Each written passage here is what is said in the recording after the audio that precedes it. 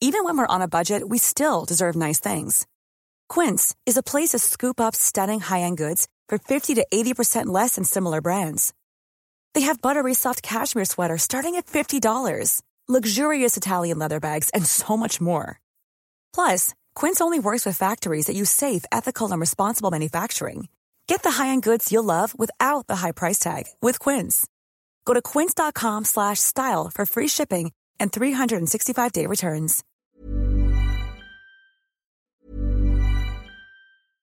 Hey, I'm Ryan Reynolds. At Mint Mobile, we like to do the opposite of what Big Wireless does. They charge you a lot, we charge you a little. So naturally, when they announced they'd be raising their prices due to inflation, we decided to deflate our prices due to not hating you.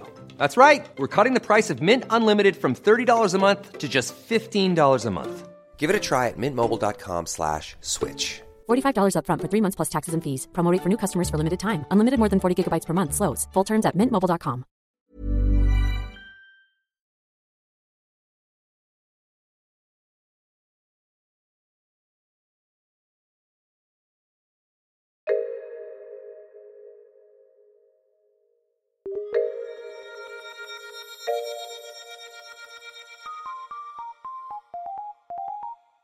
Welcome to Top Stories. I'm Andy Zaltzman, and in today's delve into the Bugle archives, we are going back to August 2011.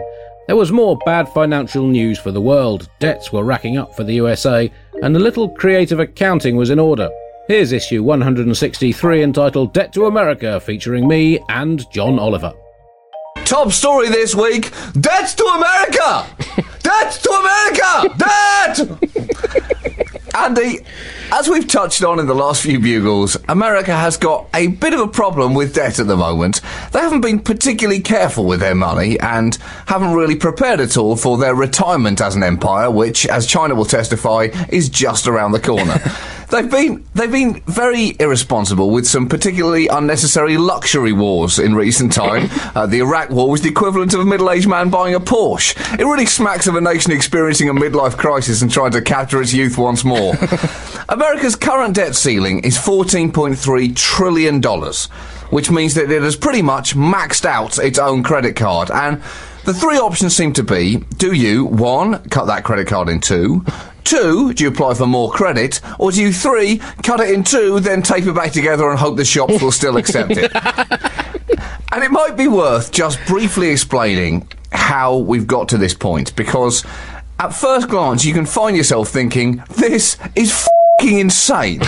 However, I must say that after you've heard this explanation, you are probably going to find yourself arriving at the same conclusion anyway. It is quite impressive for a country to be this dysfunctional.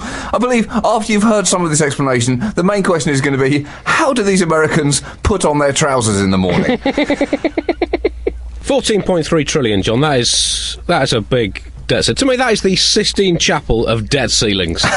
It's true. It is a truly mind-boggling achievement that people in centuries to come will still look back on and think, wow, that's f***ing incredible. How on earth did they do that? That is the product of a truly special mind. No normal person could have done that. Mankind was involved in a number like this? Surely not. It seems touched by the hand of God himself. The US government gets a lot of bills every month, Andy. That's how it gets this high, including military salaries, interest on existing loans, Medicare, and a subscription to Cigar Aficionado that they keep forgetting to cancel. The current debt limit was hit back in May. But that deadline didn't turn out to be quite as deadly as deadlines are supposed to be.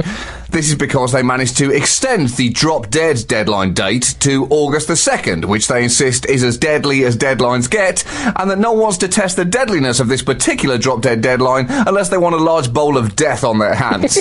And they managed to cleverly extend this date by employing various economic tricks, such as postponing payments into government pension schemes and using better-than-expected tax revenues.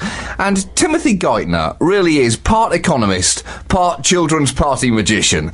He could make it look like a budget deficit has completely disappeared before simply lifting up a plastic cup and revealing that it was actually there the whole time. But still no agreement, John. There seems to be an awful lot of baffling negotiation going on. It seems that the politicians of America have been horse trading like a French chef preparing to cater for a lavish wedding. But But still no agreement. And quite a lot of petty political point scoring seems to be going on, John. I can't say that I've been following this particularly closely because I've been trying to write some unbelievably idiotic jokes. But what's the latest score in the political point scoring?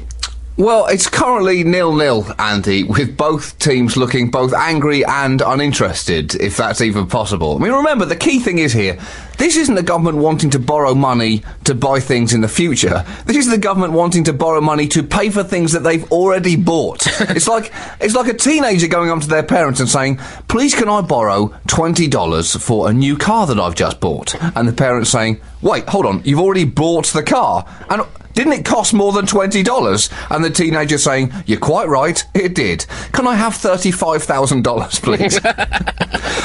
The problem is that all government borrowing in America has to be approved under the Constitution by Congress. Now, because there's no real... The strange thing is there's no particular need to have a debt ceiling other than to force massive arguments on a semi-regular basis. Most other countries don't have a debt ceiling. They just have an inbuilt sense of what they can and can't afford.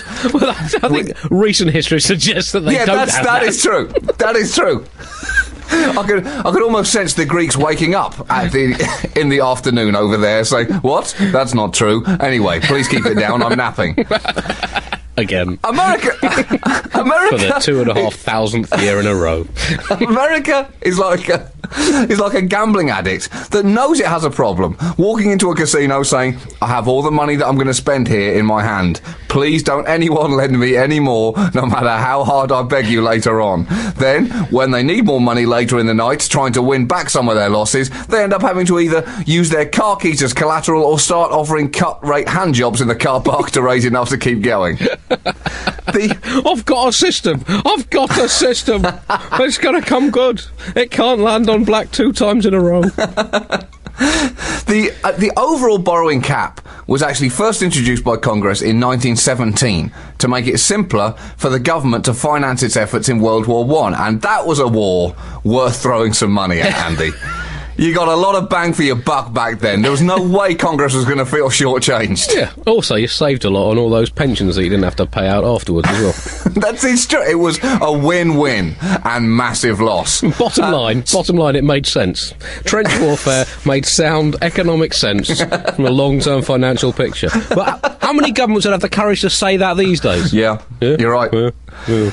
Well, I guess, John, it goes back a long way, basically to 1791, when George Washington slapped one War of Independence on his nation's credit card for the now bargain price of $75 million. And I guess he probably didn't think at that point that his inspirational Fight Today, Pay Tomorrow scheme would still be quite so avidly pursued in the early 21st century. But I think a lot of it comes down to the problems of democratic government, John, because essentially the art of democratic government is to spend vast amounts of money on being seen to be doing stuff, financed either by spending money you don't have or cutting back spending on actually doing anything. And therefore, governments basically won't economise significantly, because the less they spend, the less they can appear to be doing, and therefore the less reason they have to exist. But I guess we do need to keep things in perspective, John, because, let's be honest, the Black Death was worse. We might have tough times at the moment, but at least we can sneeze without having to cancel all of next week's appointments. That's true, Andy. Well, that's the first thing that's not been depressing that I've heard regarding commentary around this story. There were warnings about things like this happening. Let me quote from Abraham Lincoln, the professional ex-president and 2-time hat wearer of the year, who said this in 1864. He said, "I see in the near future a crisis approaching that unnerves me and causes me to tremble for the safety of my country.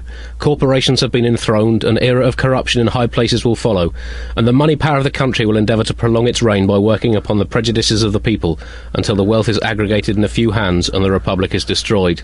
I feel at this moment more anxiety for the safety of my country than ever before, even in the midst of war." Oh my God. Can't say this kind of crept up on us like the once in a millennium, once in a century credit tsunami that That's, was it Greenspan described it as? Thomas Jefferson. I believe that banking institutions are more dangerous to our liberties than standing armies. If the American people ever allow private banks to control the issue of their currency, first by inflation, then by deflation, the banks and corporations that will grow up around them will deprive the people of all property and until their children wake up homeless on the continent their forefathers conquered. There you go. Here's another one. The national budget must be balanced. The public debt must be reduced. The arrogance of the authorities must be moderated and controlled. Payments to foreign governments must be reduced if the nation doesn't want to go bankrupt. So this warning, do you know how long ago that was said, John? How long? 55 BC by Cicero. No I've been ignoring that advice for over 2,000 years now, John. And there's no sign that we're going to start gnawing it. As the deadline on Tuesday approaches, the tone of the discussion varies from apocalyptic visions of the world collapsing to almost creepy positivity. Because Harry Reid hinted of a potential compromise at the middle of the week when he said, magic things can happen here in Congress in a very short period of time under the right circumstances. He then pointed at a wardrobe and said, maybe there's a mystical world somewhere in there, and we'll all go on an adventure which will teach us about the importance of cooperation. We'll learn these efforts from a mystical lion in a not that subtle religious allegory. And even though we'll be in there for months, when we come out only seconds will have gone by. Then he paused and looked at the floor and said, or maybe we are f***ed.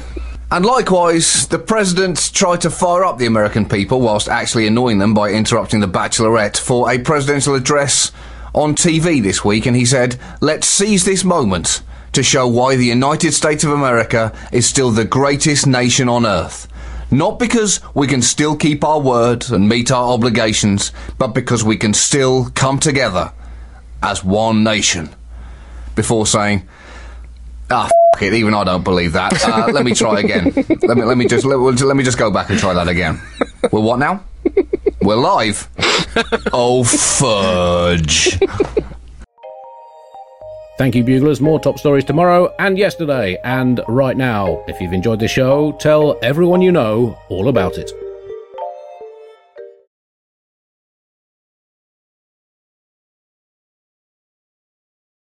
Hi, it's producer Chris from The Bugle here.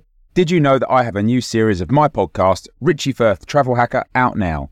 It's the show where Richie Firth and I talk about how to make travel better in our very special way. In this series, we discuss Lime bikes, Teslas, the London Overground, and a whole bunch of other random stuff that possibly involves wheels or tracks or engines of some variety. God, what a hot sell this is. I mean, you must be so excited. Listen now.